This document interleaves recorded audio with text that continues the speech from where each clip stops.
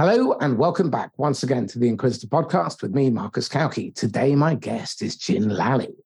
Now, you may remember Eloise Leeson, who does linguistics. She's a linguistic consultant working with very large organizations and very complex organizations working in crowded markets. She recommended that Jin and I speak, and I'm delighted that she did, because today we're going to spend a large amount of time looking at self-awareness. What is it? What happens when you lack it? And how can you develop it?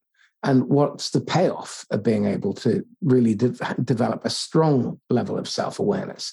What does it mean to others? And then we're going to look at how you can beat your judgments of yourself. Because one of the big problems is that you're building up huge reservoirs of stress, which Jin calls stress buckets. And in fact, she's written a book called How to Empty Your Stress Buckets, and her podcast is called Stress Bucket Solutions. So check those out as well. Jin, welcome.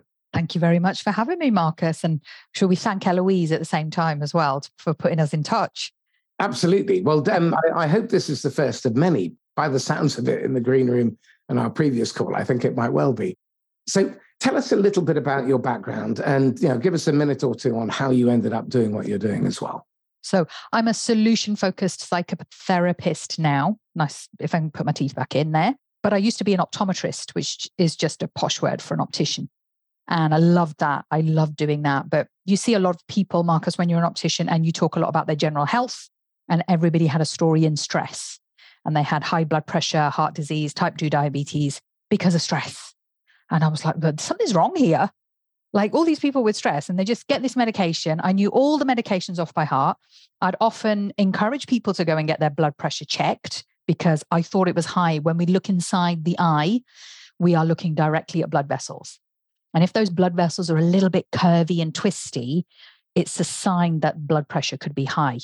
Ah, interesting. So we sort of say, look, I don't know if it's high, but could you go and see your practice nurse or your GP and just get your blood pressure checked for me? And people are always really surprised that we can pick up on that. But like I said, your eyes is one place in your body where we can look directly at your blood vessels and we can get an idea of what's going on in the rest of your body. They're a good reflection of that. Little burst blood vessels at the back of the eye could be type 2 diabetes. So all these things boil down to stress. People have had a hard life, and people used to then tell me their story. And I love listening to people's stories, Marcus, like what's gone on in their life, how they've got to where they are. But then you know what? I often also saw really healthy people who also had a story in stress. They had challenges, they had things going on. And I thought, what's going on here? And instead of talking about stress and anxiety and depression, shouldn't we be studying these people who have had stress, but they're coping really well? Where does their resilience come from? And they couldn't put a finger on it. I used to ask people, like, what do you do? And they were just saying, well, I just do whatever. I've got to carry on. I've got to carry on, Jin. Or maybe that's how they've been brought up. I don't know. Maybe that's just their philosophy in life. So I decided to retrain into getting to the root of all of this stress, like what's going on in stress. But I didn't want to talk about people's problems. Everyone's got a story. Everyone's got problems. So when I found solution-focused work, I thought, right, this is right up my street.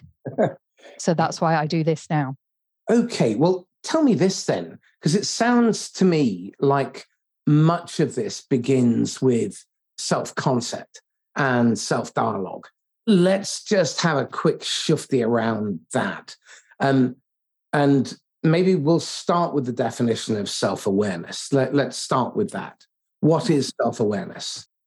Self-awareness is understanding yourself, where you come from, why you behave the way you do, and what impact that has on others around you, be it friends, family, colleagues, whoever.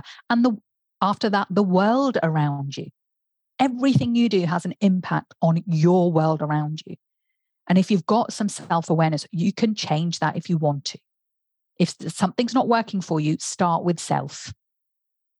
You need to look at yourself. So you've got to sit down and not necessarily analyze. I'm not saying we need to be analytical about this, but you need to have a clear enough head to look at your faults, look at your pluses as well. You've got some good things about you. It's not all about bad, but is there something you want to change? Do you consider it a fault? Sometimes people will say to me, oh, Jin, you're really in control of your emotions. And, you've got maybe more masculine tendencies than anything. And I'll say, what does that mean? What does that mean? And I'll say, you know what? I own it, Marcus. I'll say, well, that's your definition of the way I am. What I feel is I'm in control of my emotions. You know what? I've trained myself to do that because that's what works for me in my world. I have been out of control with my emotions before. And you know what? It had a huge impact on my life and it had a huge impact on everyone around me. I want to have some control. Control is good. Well, again, I think the sense of agency is really important, but it's also critically important to accept the stuff you can't control and the stuff that doesn't matter, and know the difference between what's important and not important, and what's urgent and not urgent, and to understand that other people are seeing the same context differently. And until you understand that, you'll be guilty of making assumptions. And that filter is a road to perdition. There's very little good comes from that. Taking things personally is another form of attachment, and it's a major bugbear of mine. And speaking with genuine integrity and intent, speaking deliberately, these are qualities that very few people really master, especially the one about self-talk. And the net result of that is that they don't do their best. They give up. They settle. They get comfortable, complacent. So how do we make sure that we're aware ourselves of the triggers in us? What do we need to feel in our body and or be aware that we might feel in our body? What are the conversations we might be having, the tone? Physical symptoms occur because of this. So look, it's easy. You will get physical symptoms. If you've got negative self-talk going on in your head, your guts are gonna churn, your heart might race, you'll get a little bit sweaty, you'll tense up, all your muscles will tense up. Your body and mind are one. So look out for those signs physically. Look for the environment around you. Do you have good relationships? Have you curated your life in a way? Are there things you're unhappy with in your environment, physical, social, mental? One thing that I don't like that I think you were touching upon there, Marcus, was when people have a past trauma and they use this to blame where they are now and where they're going to go going forward. So something has happened and they're like, well, this is the way I am. This is the way I am because this happened to me in my past. And I have to knock that out of the park. I'm like, no, it's not. You are choosing to use that as a crutch, as an excuse for where you are now. You can change this. I'm going to be bold and I'm going to be controversial. This is opinions you might not have heard from a therapist, but you need to remember I'm solution focused. I'm not denying your past, that you've had trauma. But as many people have had trauma and they are getting on with life. If you are choosing to not go out because you're scared, because when you were growing up as a child, your parents didn't love you, and now you're not going out and making relationships because you've got social anxiety, there's a part of you there that is playing the victim and you want to be special. Because if you don't do that, if you go out and be, in inverted commas, normal, you're not going to get any attention, are you? But you get lots of attention if you are at home with social anxiety and you can talk about your problems. One of the fundamental human needs is significance. And what's depressing is how often that drives people's behavior. And if a second human need is not being met, then their ego will get hooked. And often insecurity creates uncertainty. And that's a big trigger. And we're seeing that an awful lot of that at the moment with the recession and the layoffs and so on. Then people will override their values and they will behave in ways that become harmful and detrimental because they will find that they have a hollow inside and or an emptiness that needs to be numbed. So I'm sensing that that's a real byproduct of this kind of stress, which results in abuse like sex, drugs, alcohol, spending, retail therapy, gambling, all of those. It's something people are looking for an outlet, and they're looking for something outside of themselves, because why would we blame ourselves? Now, I think that social media has got a lot to blame for it. It's all about me. It's all about, Instagram. It's I. I was having a conversation with a friend the other day, and she was saying that she saw something on TikTok where a transgender person changing from female to male now wanted to be called male. And they were having a rant on TikTok that my family have disowned me and I can't spend Christmas with them, and this is awful. And when you dug a little bit deeper with that story, what actually happened was this. They had told their family they wanted to be now addressed as he.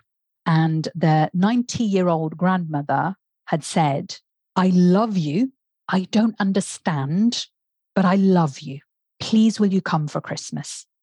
And they said, no, like they can't, unless you address me as he, then I'm not going to come. Mm-hmm. And the grandma said, well, I'll do my best, but I'm not understanding this, but I love you. I love you as you are. I know you've always been my granddaughter. So this is going to take me a while to understand. What they wanted was, that person, what he wanted was for the whole world to change around him, mm-hmm. so that he was comfortable. Now, that's not going to happen. It's not your responsibility. This is a 90-year-old grandmother. Let's face it, how long she got left? It's just Christmas. Can you not put up with it? Yeah. This whole I, the whole world has to change around you. Now, this is not the transgender question. I'm not debating that at all. That's something separate. What I'm talking about is this selfishness, mm-hmm. that you want everyone else to change to fit in with you. I don't know where that's coming from. Is it social media? Is it pampered lifestyle or helicopter parenting, or this with this generation? What is it? I think there is a really ugly trend in entitlement. And I've always found that to be the ugliest of human traits, because it's a feeder for so many bad behaviors and used as a justification for racism, bullying, misogyny, just being utterly vile. And normally that stems from fear or ignorance. Sometimes it's fed by ego because you've been pampered. I always remember that video of Jacob Rees-Mogg as an 11-year-old saying, I love money, it's wonderful. And then he's driving in the back of a Rolls Royce.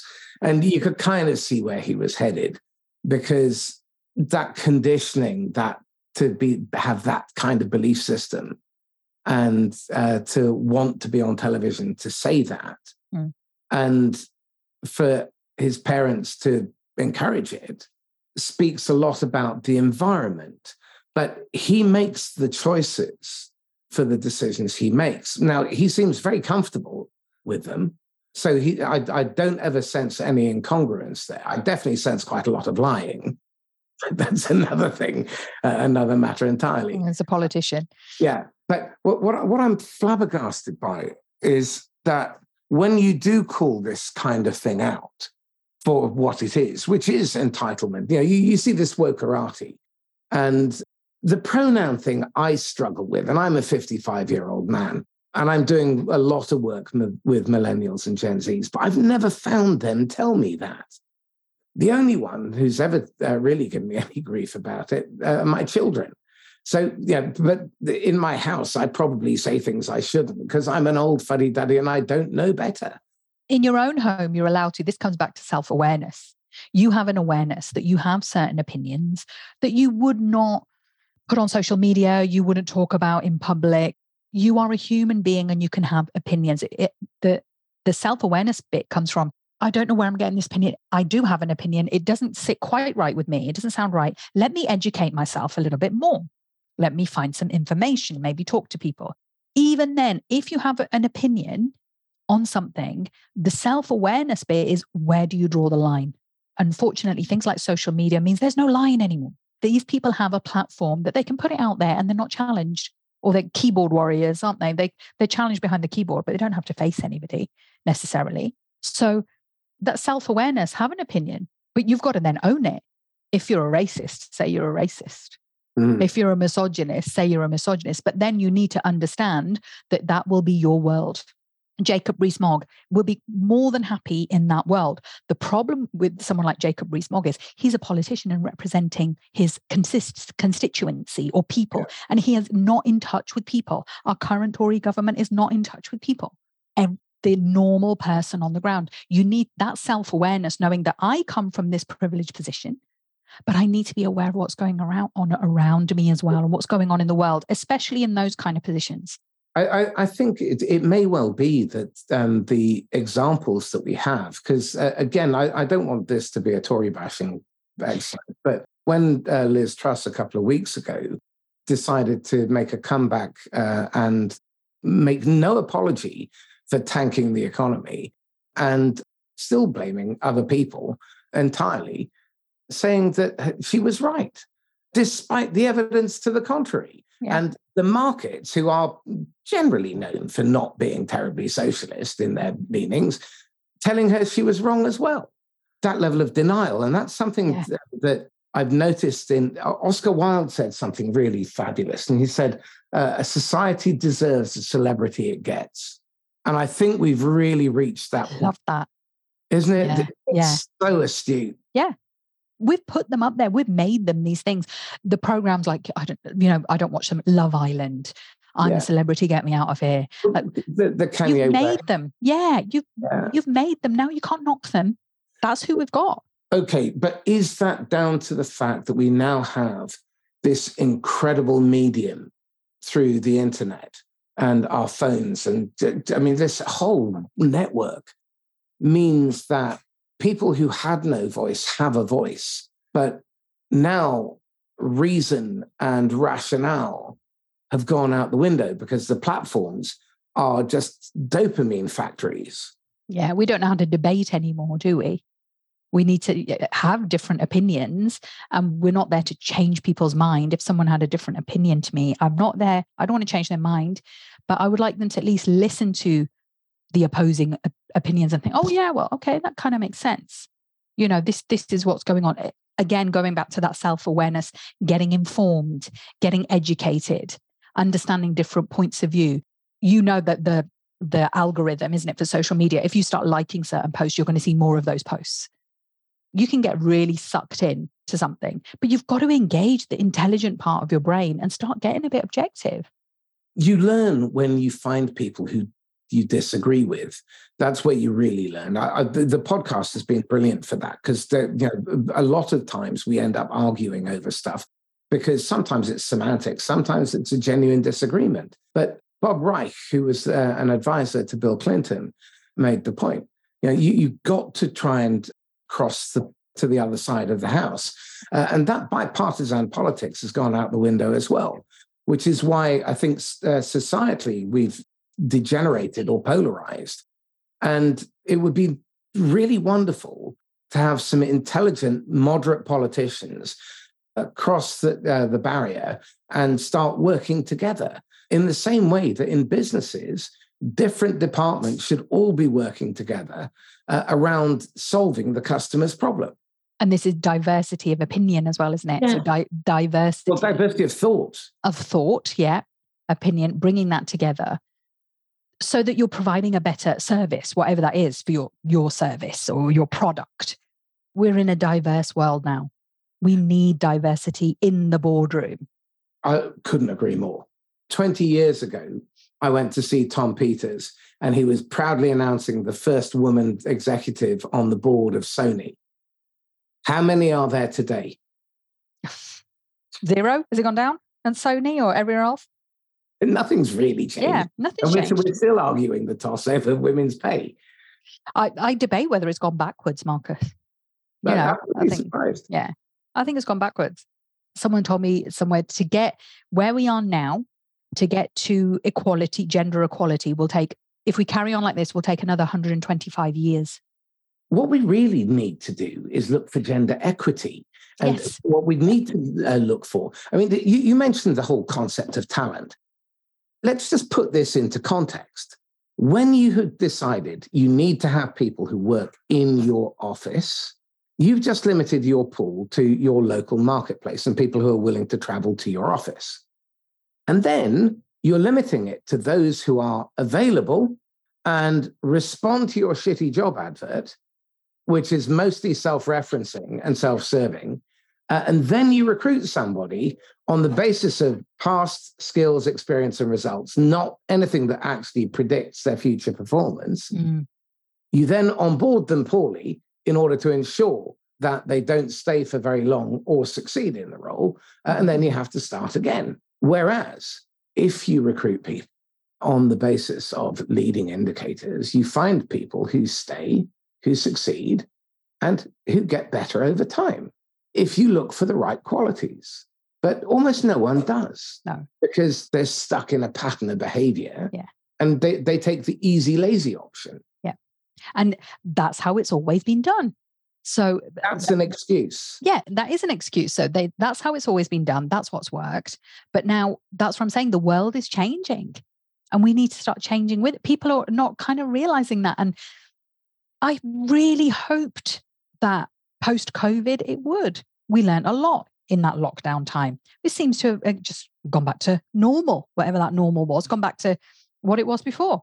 Well, again, I dispute that because I think there are a few who have taken advantage of the point that I was going to make before I started to ramble, which is that you now have 7.5, 8 billion people that you can pick from, of whom, let's say, 70% are probably connected to the internet in one form or another, or have mobile telephony and do micro-commerce using their phones.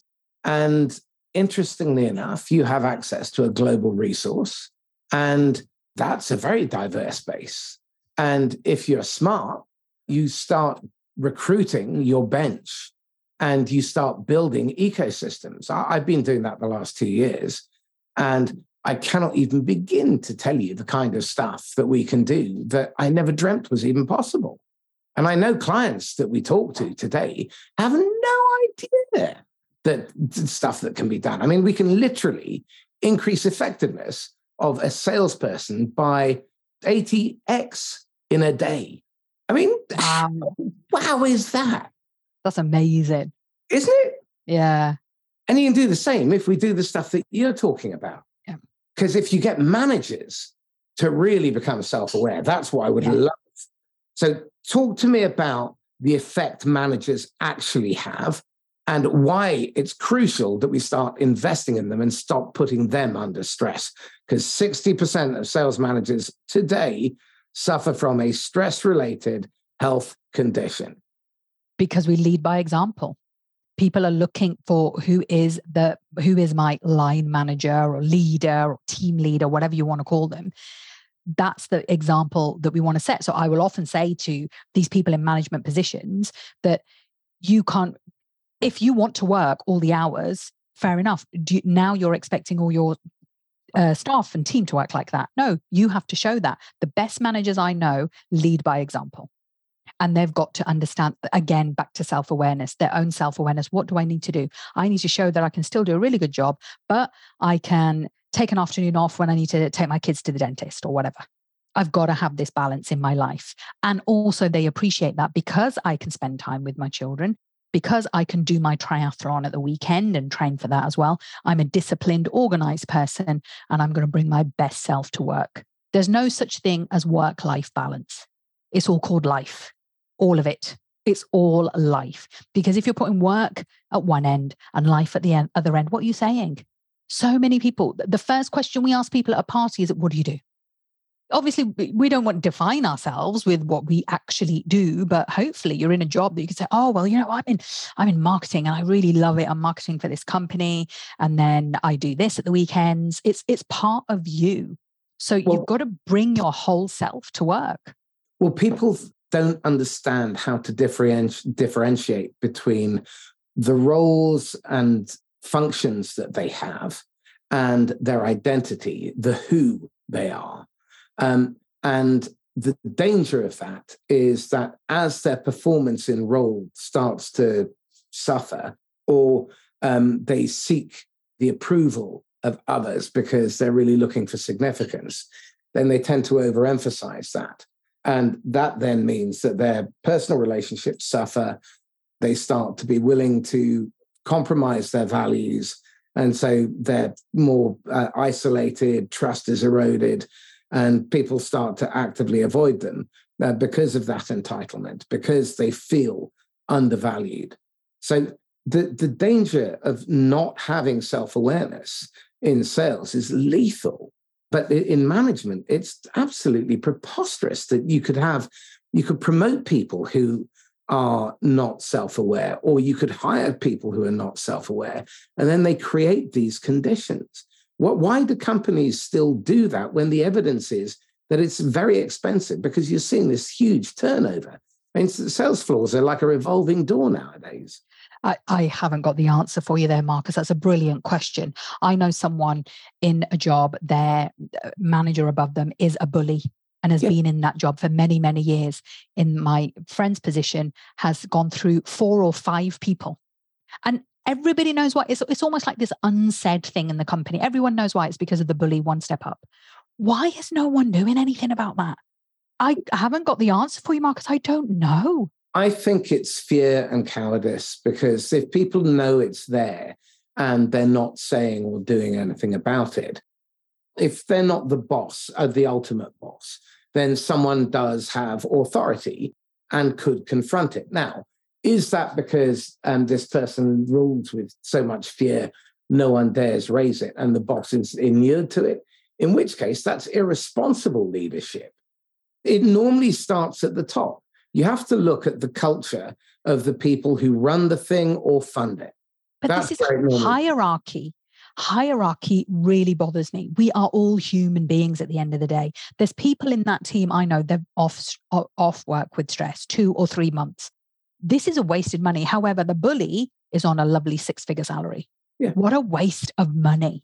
But this hierarchy, you can't just say like, I wish people could say, we all know that person is a bully. We need to do something about it. But coming from higher up are sitting in their offices in London or whatever, not knowing what's going on the shop floor.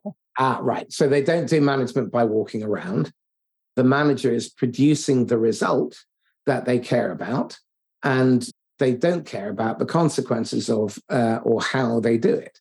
They're getting an average result. They could get so much better results if we got rid of this bully. But again, we see this all the time, because in many organizations, bullies have created this culture, and people then become acculturated. It's like that experiment with the monkeys, where they put a bunch of fruit in the middle, and when any one of them goes at it, they spray them with cold water. And then they bring in another monkey who doesn't know about all of this, and then they batter the monkey to prevent them getting sprayed. And bullies don't know they're bullies. Yeah, that's just the way it is. But yeah, you're right. And with that experiment, they keep taking away one monkey, don't they? Yeah. Until eventually they all don't go for the fruit, but no one knows why. You see that in organizations all the time. Yeah. When you think about process, why do we do it this way? I don't know. We've always done it that way. When did we start? 1872. Oh, right. Maybe it's time for a review. But for me, as a person who studies people, that bully will know that they're bullying. They will know it. There's something in their life that's going on, right? That they are behaving the way they are behaving. If we come down to now individual level, there is something going on with that person. I would agree with that. In some cases, there is no malice. That's the way they behave. In others, there definitely is. But either way, the outcome is evil. Yeah. And it needs to be called out for that. And they need to be accountable for it. And if they're willing to take responsibility and change, then it's reasonable to forgive and enable that. But again, did they get the coaching? Did they have a feedback mechanism? How are they measured? Because again, that backstory, same with the trans story you told earlier on, there is so much more. We've got to be careful of not picking or taking an assumption and running with it until we've actually checked. And I think this is one thing that is coming out of this conversation for me, is about deep reflection. What advice can you give people about how to reflect effectively? Okay, when people use the word deep reflection, people always, I don't know if this is an assumption, this is how I see. People think, oh, well, I need to go on a retreat, or I need to be off for 2 weeks and, start studying myself and meditating. And that's, you're overcomplicating it now. It's about looking in the mirror every day, looking at your life in small parts every day, thinking, is this what I want? Am I happy with what I see in the mirror? Am I happy with what is going on in my environment? What small steps can I take to change? Very small. When people want to change something, they'll always start with big stuff, like this massive thing. Oh, well, January is a great example for that. Oh, I'm going to go vegan. I'm going to go sober. I'm going to do dry January. Why would you do dry January? It's the longest month. Oh, yeah. Gym Park car park's packed, isn't it? Yeah. Until the 4th. Yeah. And then it's empty again because it was too much, too quick. Yeah. So there's a good podcast and book, Just One Thing by Michael Mosley. Oh, nice. What do you think? Yeah. Just one thing. If you, what it starts with, drinking more water, going for a walk, getting more sleep. If you did just one thing, you will notice changes in your life, but do one thing at a time. If you did one thing every month and layered it up, so kept with your one habit of drinking more water for January, that's great. And then in the second month, keep drinking more water and maybe start walking a little bit more. And then in the third month, add a third one on. It's much more sustainable, much more consistent and easier. Why does everybody want to do everything at once? We want the hack and the app, don't we, to help us? Right. So again, I would love to get a sense of how one's understanding and perception of time affects one's self-awareness. Because I think certainly with social media, I can definitely feel my palpitations kicking in. I get a little bit excited. The phone goes on, and it catches my attention. And I'm having these hundreds or thousands of reinforcements every day, every week, every month, every year. So that's habit forming. And I'm really curious to try to understand what can we do to capitalize on the way the brain really works, the way the brain really learns, forms habit, to create the right kind of decisions. Because I think one of the things haste does is it shuts off our control centers and we become less good decision makers. Let's put it that way. I think that's the politic way. And we become dumber. So I'm always trying to work out why people do what they do. And I'd love to work out how to help them make better choices, better decisions with less negative unintended consequences. Help. So the way I talk about how the brain works is we all have a negative part of our brain. It's designed to keep us safe. It's a primitive brain. It's the fight or flight or freeze response. Mom. Now, that part of the brain is fueled by a full stress bucket. If your stress bucket is full, your primitive brain is having a field day. If your stress bucket is empty, that negative part of your brain is still there, but it's not on high alert. It's not so vigilant. So this is where people will get on with doing things more. For example, someone will say, oh, well, why would I start doing my degree now? Because by the time I finish it in 3 years' time, I'm going to be 55. And who gets a degree at 55? The thing is, in 3 years' time, you're going to be 55 anyway.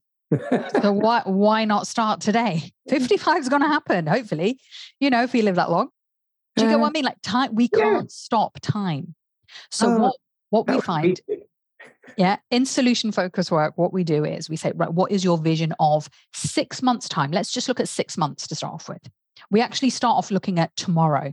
But when we get a little bit bigger, we'll just go to 6 months. 6 months is enough time to look into your future where it's a little bit exciting. It's not too far away, but it's far enough away to be interesting and things could be possible. Yeah. So what is your vision in 6 months' time? If you were doing really well in 6 months' time, what kind of conversation would we be having then? And let's say that everything had gone perfectly. Let's just play a game in your imagination. If everything's gone perfectly in 6 months' time, and I asked you, oh, hiya, Marcus, what's been good over the last 6 months? What kind of things would you tell me? Now, what we're doing here is we're letting the imagination go. When this is not a contract you're writing to yourself and it's not a promise, let's just play a game. Now, what will happen once you have a clear, detailed vision of your future, your subconscious will start working towards it. You don't need to take big active steps to do that. It should start to feel natural. When people have a conflict in their emotions and when it creates stress, it is normally because they have a vision of their future, but their current actions today are not in line with that. So what we've got to do, we've got to get them in line. So you have this vision of what you want, but you're not behaving in that way. And what people think is, right, what I need to do is I need to behave in a certain way to get there. But they're just looking at very small steps to start off with, which kind of makes sense. What you should do is if you've got, a fairly empty stress bucket, and I do a session on, it's called The Power of Vision.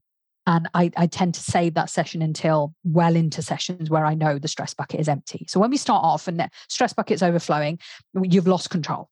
So you're not going to be able to have a vision of your future. You just want to think about tomorrow. But what you need to start doing is, if you've got a vision of your future, start with that. What is your identity there? Who is this person that you want to be? You might be even emulating someone. We can use that as a game. We can use that as part of, who are your role models? Oh, I'd love to be that person. Well, then, we're going to have to start maybe, getting up a little bit earlier and doing things and making things happen. Everything that you do then should be feeling subconsciously that it's in line with your vision of your future.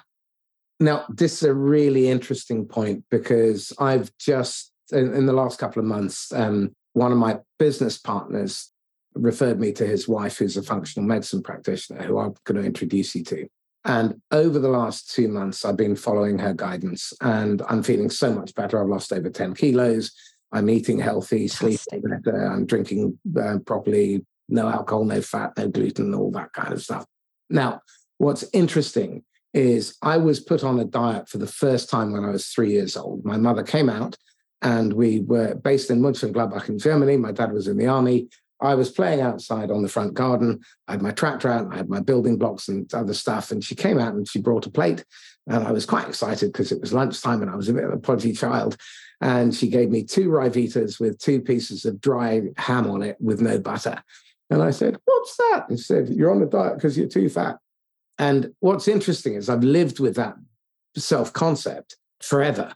Now, for the first time, I've found somebody who brought me a solution that I can believe in, and I'm confident in the outcome, because the diagnosis process took about 7 hours.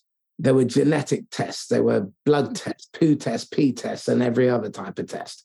That raised my stress levels, trying to work out how to do all of those fucking tests. And this is the first time I've ever felt confident that I will accomplish a healthy body, a healthy mind, and a healthy lifestyle. And it's really, really liberating, because I can put up with eating bloody kale. I can actually quite look forward to it now. I've even started regrowing wheatgrass and juicing that. Fantastic. And is this because you feel more in tune with your identity now, and the identity that you want as well, maybe? Well, I certainly didn't want to die younger than I should have. And being a bit of a blimp throughout most of my life has been a deeply uncomfortable and often embarrassing and socially awkward place to be. And I've definitely held myself back. But I thought I was quite comfortable in myself and as a human being I am. But I recognize that if I don't deal with this, then reality will come home to strike. So I had a choice and I had to take responsibility for it. But I never found something I was confident in. And that's the difference, because Amal has been brilliant in terms of management, and Karen, the coach I'm working with as well. But that wasn't the real deciding factor. It was the whole experience. It was the diagnosis. It was the fact that someone actually explained what the hell was happening. And in their explanation, described my story. So that felt congruent. Everyone's got a story. So that's what you understood yourself as a whole person is what I'm hearing from you. Yeah. And now this is more in line with who you are today, not the 3-year-old Marcus who mum brought out some Ryvitas to. Using that example, I know I saw a client a few years ago now, and they wanted to lose weight. And during my process, that wasn't really well. They had a lot of anxiety and stress as well. but a lot of weight. And one of the questions we ask in solution focused work is this. So if you woke up tomorrow and you were feeling a little bit better, how would you know you're feeling a little bit better? What would be different? What would be different about that? And she would always say, well, I would have lost half a stone, Jin. And I was really trying to get this concept. No, it's not about what would have happened, it's how would you know? And let's face it, you're not going to lose a half a stone overnight magically. And she wasn't cottoning on to the concept. So what I did was this. There is only one question you need to keep asking yourself. And I guarantee you ask that question 4, maybe 5 times, you will get to the juicy stuff. You'll get to your sweet spot of why you want to change. Because it's not about behavior. It's not about environment. It's about who you are as a person, your identity. That question is, what would be good about that? So using client as an example, I said, 6th session or something, I said, right, I'm going to have to take a different tack with her. I asked her, so what would be good about losing weight? And she said, I would look good in my clothes. Okay, that's pretty much a given. Okay.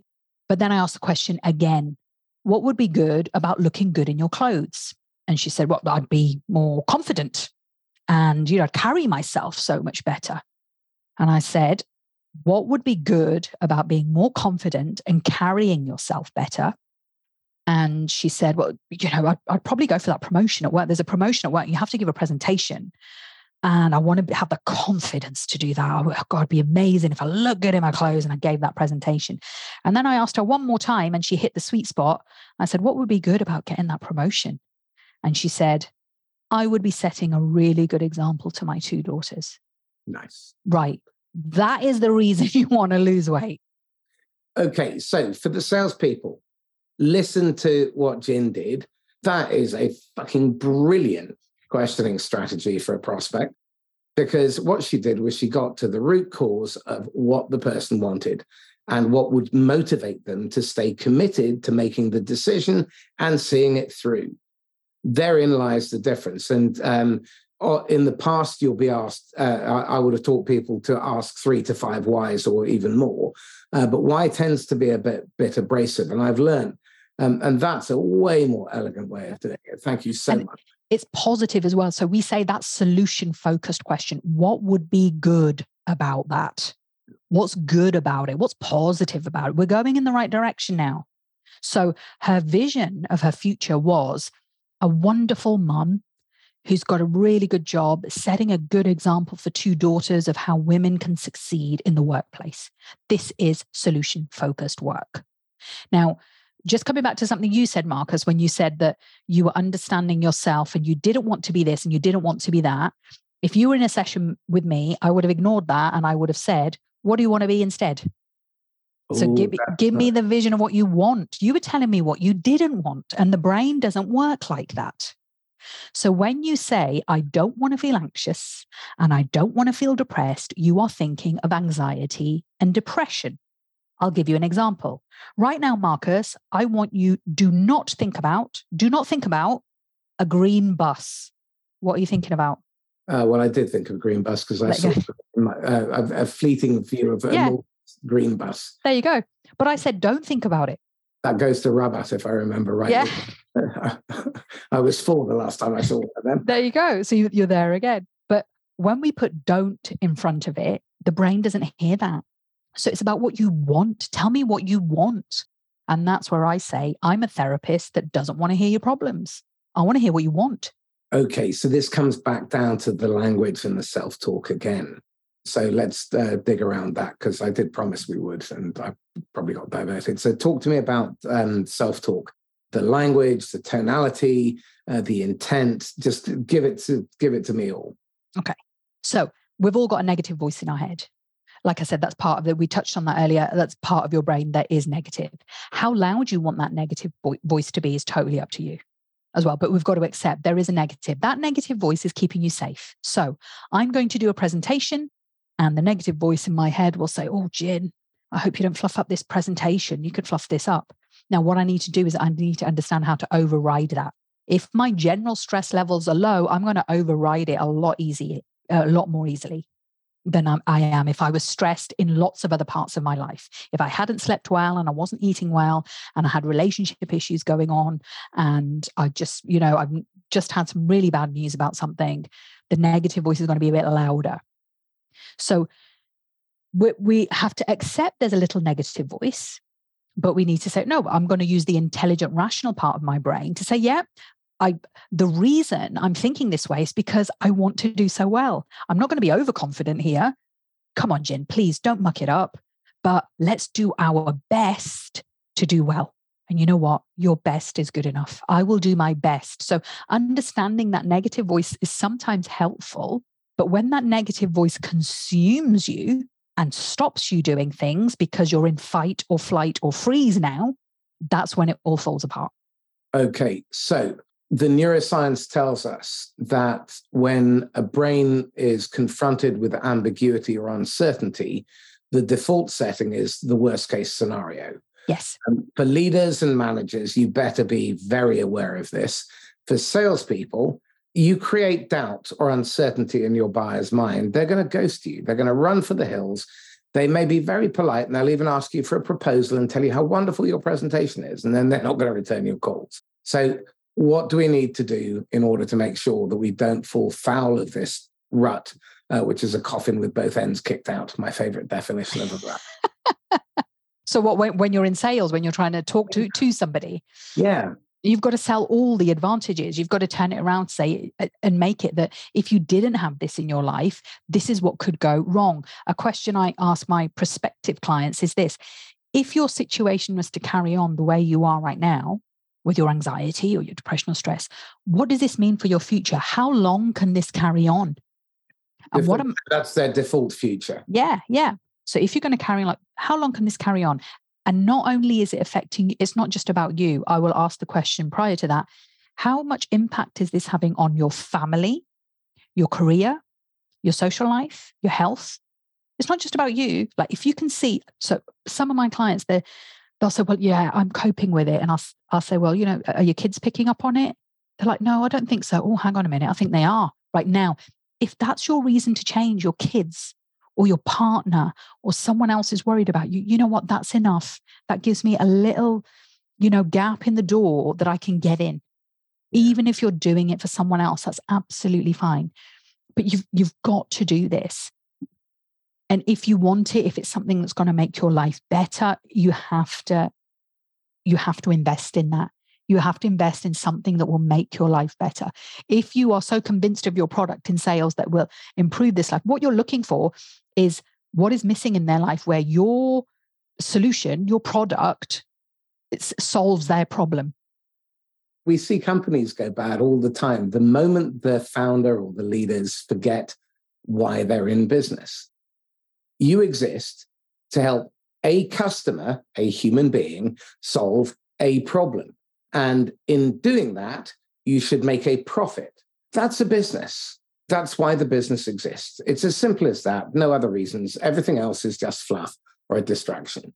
So when you boil stuff down and you simplify, it seems that most people say, well, it can't be that easy. I don't think it is that easy. I think it is that simple. One of my favorite tools is the winner's triangle. 3 points of a triangle to describe how to stay out of every shitty situation that your psychology can drag you into, and a drama triangle to describe every dysfunctional and broken relationship.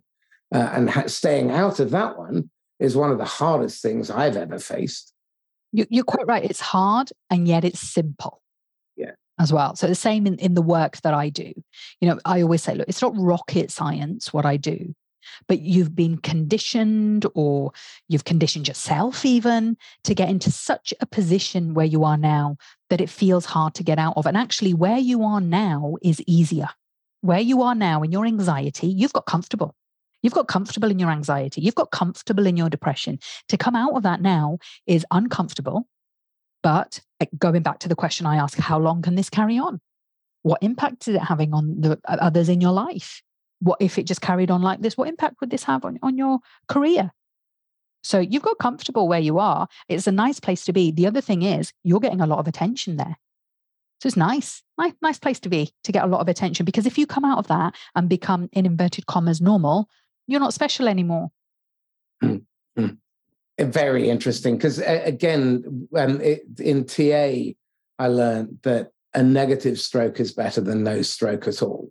By that, what we mean is that a child who wants its parents' attention will badger them. And if they get the attention, they get a positive stroke. And they a little endorphin rush and they feel good. If they get ignored, that's why you send people to solitary confinement or send them to Coventry. And then in order to break out of that, it's better to get a negative stroke, shouted out, beaten, whatever, than not have any attention. And so people, you see this in the workplace all the time, people playing the victim, people who don't get what they want. Entitlement is a big driver of victimhood. So you're looking very tight-lipped there. You look like you really want to say something. I really want to recommend a book on exactly that. Go ahead. It's called, I was just looking up, making sure I got the title absolutely right and the authors. It's called The Courage to be Disliked by Ichiro Kishimi. It's a Japanese fable, I think, that's been translated. And it's actually written in script form. A young man talks to a philosopher about exactly these things. And that example is given in there, that one that you gave, that a child will misbehave to get attention because the child that is good will not get attention. It's quite jarring, this book now, The Courage to be Disliked. Okay. Quite jarring, it's a bit out there, it's a bit controversial. I love it. So what I have said in my Facebook group is, if you are, if you've seen me, if you've been a client, current client or an ex-client of mine, read this book. If you're in a really good place, read this book. If you are in a not so good place, do not read this book, because it's talking exactly in the way that we're talking now, that you are comfortable where you are. You're not going to like that. It's about having courage to change, having courage to, be part of the community, be part of the tribe, to give back, to be selfless in a way that will understand that will give you something, that will give you purpose in your life. That is the secret of life. Well, again, another fundamental human need is contribution. And another one is connection and love. And the problem is those seem to have been subverted or subjugated in favor of more rational, utilitarian, practical, commercial qualities. But I've seen sales turn into essentially a factory process, and almost no one has relationships with their customers, which is why the churn rates are so terribly high. Turnover rates in sales are high. The number of people who are coming to me because they're principled and they're being asked to do things they know aren't in their customers' best interest, but they're being asked to do it anyway. And they're feeling pressure from their bosses. They want to keep their job. There's a lot of uncertainty around. They want to be top of the leaderboard. They've been there before and they kind of want it back, but it's jarring with their value system. And so they can't perform. Mm. So I'm really curious what you would say to someone in that situation. Understanding how the brain works. I spend a lot of time educating people how the brain works. Some of that is normal. It's your defense mechanism, your survival response. But once you see that, I can see what my brain's like my minder. That's why it's called your mind. It's minding you. It's trying to look after you. So it's doing that to say, oh God, we don't want to do that. What you need to understand is that this isn't life or death. It's just, it's a scary situation. I know, you're going to ask me the question, what's my mistake in life? What would I tell myself? And it's about that. Mistakes happen, but you can learn from them. And you've got to take risk. What's your best mistake? The one that at the time it felt terrible, but now you look back, you think, wow, that was a blessing.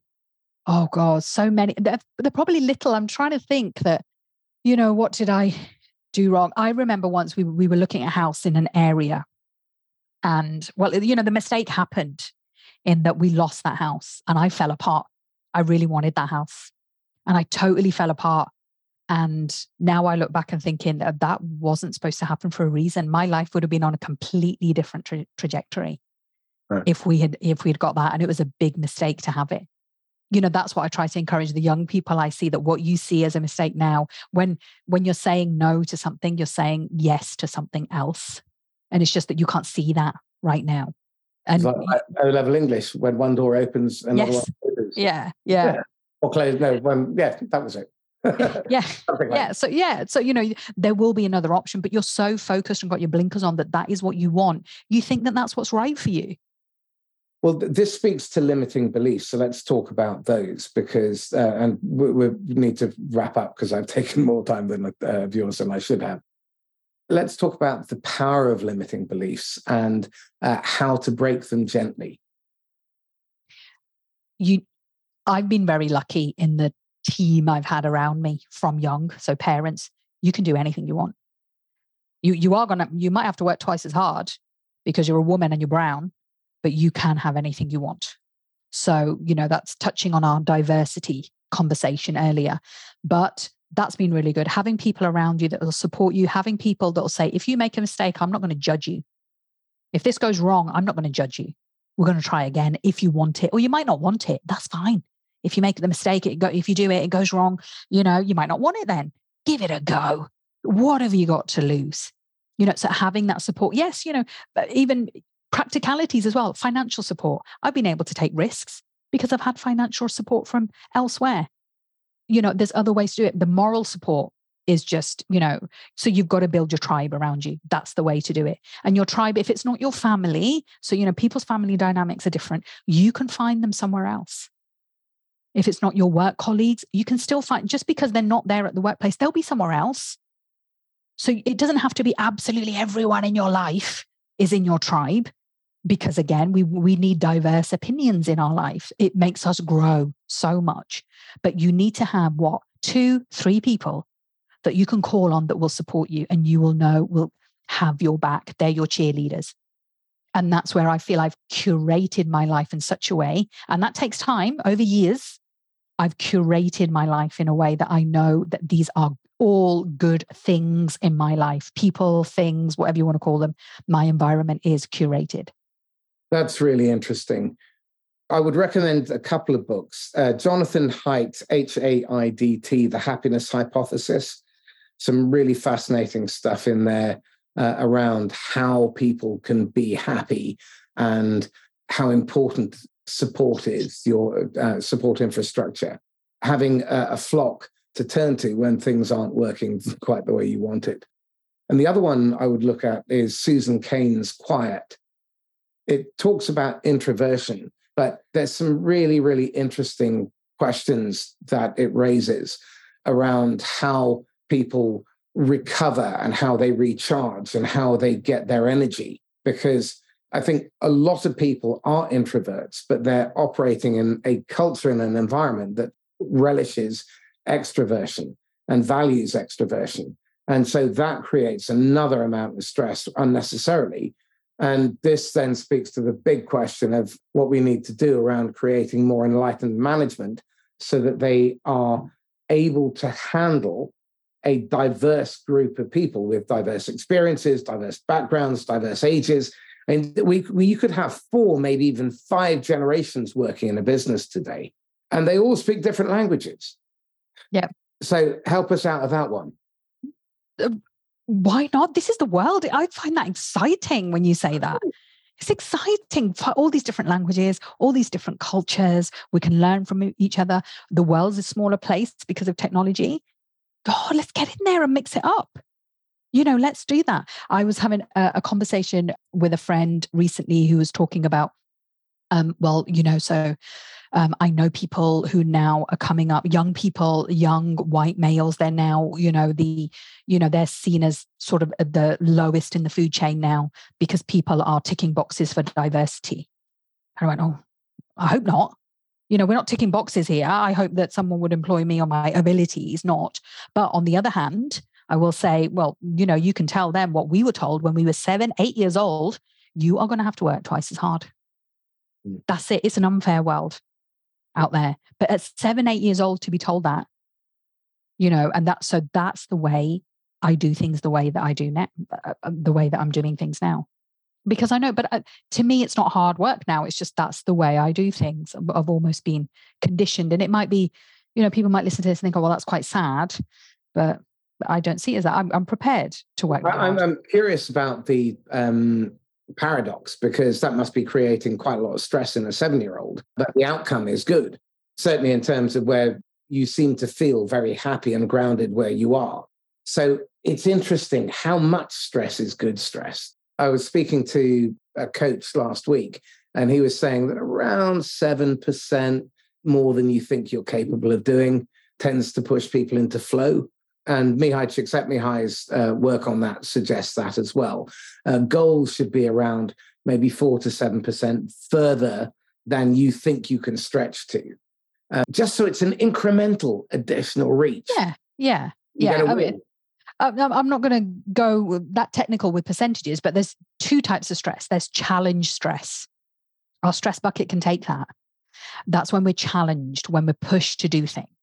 If we tip over into threat stress type number 2, we feel threatened and we're going to go into fight or flight mode. Now, there's a real sweet spot at that borderline between challenge stress and threat stress, known as the stretch zone. You used that word a moment ago, Marcus, stretch. When you feel stretched, and we're all different. So just yet pushing yourself. So you're feeling challenged, you're in a nice comfort zone, so a little bit of challenge is a comfort zone. But then what people mistake is that if they go over that, they're going to start panicking. They're going to go into panic zone. They're going to go into threat. But there is a sweet spot called the stretch zone, which your intelligent part of your brain loves. It likes challenge. It likes risk. It's where we learn. It's where we really develop ourselves. Oh, the intelligent part of our brain loves it. But people assume that they'll panic too quickly and they'll go over into the panic zone. That's red alert. This is really interesting. One of my partners, Daryl Stickle, has developed a formula. He basically did his PhD in how to develop stress in high conflict environments. And it's really fascinating. But what he says is that uncertainty times vulnerability equals perceived risk. And I'm really curious if there's a way to become more precise in terms of being able to recognize the signs so we can take advantage of it instead of missing it. Because I don't think you can necessarily quantify what percentage, but if you can see the triggers and you can be prepared for it, you rehearse for it, you practice for it. A lot of my training is about putting people into a context where they're facing the same problem that they faced last week and the week before and the week before, but the context is different. Because then you really understand the problem. And I'd love to see it. Is there a way that we can pick up on these cues so that we can start to train ourselves, prepare ourselves for it so we're inoculated? It's being solution focused about it. What is it that you want? Do you want success in this job? Do you want to be this kind of person who has got that kind of resilience and knows how to take challenge stress? So I've spoken to people and they've said, oh God, it's a really high pressure environment. I'm not really liking this job. I thought, this is like doctors, for example. So speak to doctors, they'll say, oh, it's really high pressure. And I really can't do it. And I'm really stressed out. I said, well, it's your choice. This is the environment that you're in. If you're working, for example, they want to be an A&E doctor, but they don't want the stress. I'm like, those two things go together. How are you going to manage that? So what your options are is not be a doctor anymore. Oh no, but I still want to be a doctor. Okay, you have to take this as part of it. You have to be realistic now. But you can start building up confidence, resilience. You're not born with them. You cultivate them. Your brain is like a muscle, like any other muscle in your body. Stretch it, exercise it. And understand if you're going to go into panic and overdo it. Pull back again and get into your comfort zone. But you can do it. If your big vision is to be a doctor in A&E, you can do this. This speaks almost exactly in parallel with a model of leadership, because moving people from where they are to where they need to be means you have to go over this sort of chasm of chaos and uncertainty.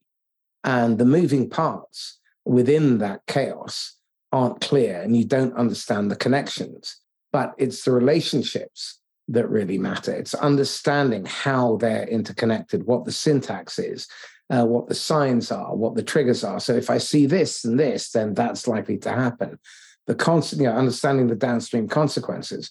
And I would say that reflection is, again, very simple. Keep a journal, but the simplest version is you, a pen, a pad, and a question, and no answers, and a set time. So no interruptions, no video, no email, no phone, no nothing. Yeah. Lock yourself away, and then a pad and one big, nasty, difficult, not perennial question you cannot solve. And keep working at it.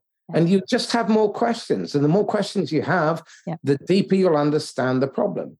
And for those of you who have not yet done so, I cannot recommend highly enough this exercise on a tool like ChatGPT.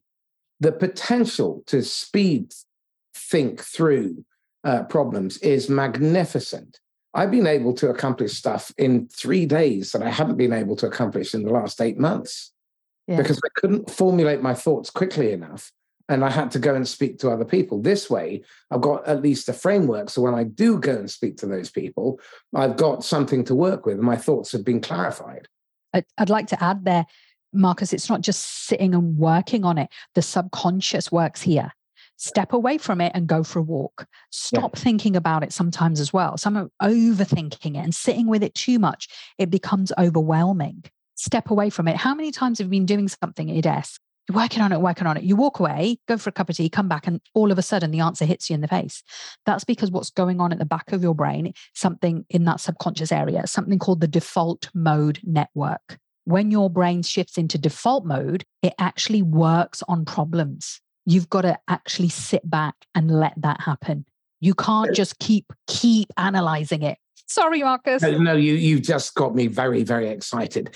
How do I get that working full time in the background? What do I have to do to program that so I can take the greatest advantage of its effectiveness to do all the heavy lifting for me and stop me from letting my ego get in the way? This is what you do. It's the solution-focused formula, I call it. Okay. First of all, you start off step 1. What has been good about your week? Tell me good things that have happened. I know you've had stress and strain. Tell me good things that have happened. We understand the brain works, that we're in the positive part of the brain now. We're trying to calm down the negative part of the brain. So in sessions, I will push people. What else has been good? What else has been good? What else has been good? Tell me all the good things that have happened in your week, all the positives. Right now, that's the warm up for the positive part of the brain. And then what I'm going to do is I'm going to say, so how you're feeling today. Often I'll use something called a happiness scale. And I'll say, what number are you on that scale right now? And you might say, I'm 3. So 0 to 10. 10's the goal you want to reach. 0 is the other end of that. Complete disaster. What number are you? Even if you're a number 3, fine. I'll say, great, number 3. I want you to think, if you woke up tomorrow and you were magically 1 step up on that scale. Now, I'm not asking you, what would you do to get 1 step up on that scale? I'm saying, basically, I've got a magic wand. I'm going to make you 1 step up on that scale. If you woke up tomorrow morning and you were a 4, what difference would that make to your day? How would you know you're a 4 instead of a 3? Not what would you do to become a 4? You are a 4. We've skipped that step because that's where the voice of doubt comes in. Oh dear, I'm going to be a 4. I'm like, no, I'm going to skip that doubt. You are a 4. What are you going to do? What difference would that make today? Now, often people will say, I'll wake up with a bit more energy. Now we need to give the subconscious a lot more detail. So if you had more energy, give me a small thing that you might do that shows you've got more energy. And people will say, I'll go out for a walk first thing in the morning. More detail, please. The subconscious loves detail. So more detail about that walk. What time are you going to go for a walk? Where are you going to go for a walk? How are you going to go for a walk? Build that picture. Build that picture for me. This is what you're doing here is you're sending a message to your subconscious to start working on in the default mode network, which it will in a moment. You're sending it a positive message. And the last question I ask is, I'll summarize that. So, Marcus, if you woke up tomorrow morning and you were a 4, and you knew you were a 4 because you've got loads of energy. You've got energy because you went for a walk at 6 o'clock in the morning on your favorite walk through those woods that you really enjoy, and you're looking at nature around you. Would you be pleased about that? And hopefully you would say, oh yeah, that'd be lovely, Jen, if that happened. Now, your mind doesn't know the difference between imagination and reality. You know this. So your mind thinks it already has happened. You've gone for a walk at 6 o'clock in the morning in the lovely woods. Does that mean I don't have to go for the walk? No, you don't. Your brain, you've already created a neural pathway. You don't have to. I will never ask you if you've done that walk. If you've imagined that, what you're going to do now is you're going to go into the default mode network. You know what that is? Relaxation. And by relaxation, what I mean is I want you to do nothing. I want you to sit there and daydream. It is good to get bored. We don't do it enough, Marcus. We want you to relax. So what I will say to people is, if you need to do something, go for a walk without your phone. No headphones, no phone. I want you to walk around the block. You know what? If you did that for 10 minutes, if you set yourself up with that positive image, walked around the block for 10 minutes and just daydreamed. I'm not asking you to think about something. I'm not asking you to meditate on anything. I want you to daydream. Look at the sky, look at people watch, walk around the block. You might start thinking, oh, what am I having for dinner tonight? That's absolutely fine. And then you're going to come back in. I will guarantee that is the default mode network, which what we believe your mind is going into is something called the inner rehearsal mode. And so what it's been working on, your subconscious has been working on not necessarily the image of going for a walk at 6 o'clock in the morning in the woods. It's working on the feeling it gave you. Oh, I'd be pleased and that'd give me more energy and I'd feel really positive about my day. And now this is your vision of your future. I'm going to be really cheeky. Would you come back and do another episode, but take me through the process so people can actually experience what it's like? Would you be my guinea pig then? Yeah, I'd be your guinea pig. I've done that for psychometrics. I've done it for deep thing. Everyone knows how screwed up I am. I just think it's really valuable to see this in action. So yeah, I'd be very happy to. Yeah, what I do in the relaxation part is that I would ask you to sit back, close your eyes, and I'll take you through a guided visualization, which I will say to you, you don't have to listen to a word I'm saying. It's not meditation. It's not mindfulness. I want you to just relax for 10, 15 minutes. And I guarantee you'll notice a difference in the end. That is the solution-focused formula. I would love to do that for you if you'd be up for it. Oh, God, yeah. I'm up for it. A little mini session then, a mini session in action. And that's something, I want to do. That's exactly how a session works. This is really, I've got another idea, but we'll talk about it afterwards. Jen, you've been a fabulous guest. This has been. Thank you so much for having me. I've enjoyed it. We could talk for hours. Oh, yeah, I haven't even got started yet. Eloise, we won't thank her for introducing us. Tell me this: how can people get hold of you? So you can search for Stress Bucket Edinburgh, and you'll probably find me. That sounds like your three. What's it? Just 3 words. Just 3. That's my just 3 words. Yes, my just 3 words are Stress Bucket Edinburgh. Yeah. But otherwise, it's ginlally.com. GINLALLI.com. Everything's on there. I'm on Twitter. I'm on LinkedIn. I love LinkedIn probably most of all, and a little bit on Facebook. But yeah, ginlally.com. I think that's probably, if I give you that, that's the easiest way. It's got all my details on there. Excellent. Gin Lally, thank you. Thank you, Marcus. So this is Marcus Kauke signing off once again from the Inquisitor podcast. If you found this useful, then please like, comment, share, subscribe, go back, listen to it again and again and again, and take lots of notes, because Gin's given you at least 70 questions that I've taken a note of. So make sure you go back. If you fancy, go back and give us a bit of a review on whatever podcast platform you listen to. If you are somebody who is a principled seller and you're walking a tightrope between doing what's right, keeping your job and keeping your bosses happy, hitting the top of the leaderboard and succeeding financially, but you're finding that your values are being jarred, get in touch with Gin, get in touch with me. Either one of us can help. I'm sure she's much nicer than I am. Just have a blast. Happy selling. Bye-bye.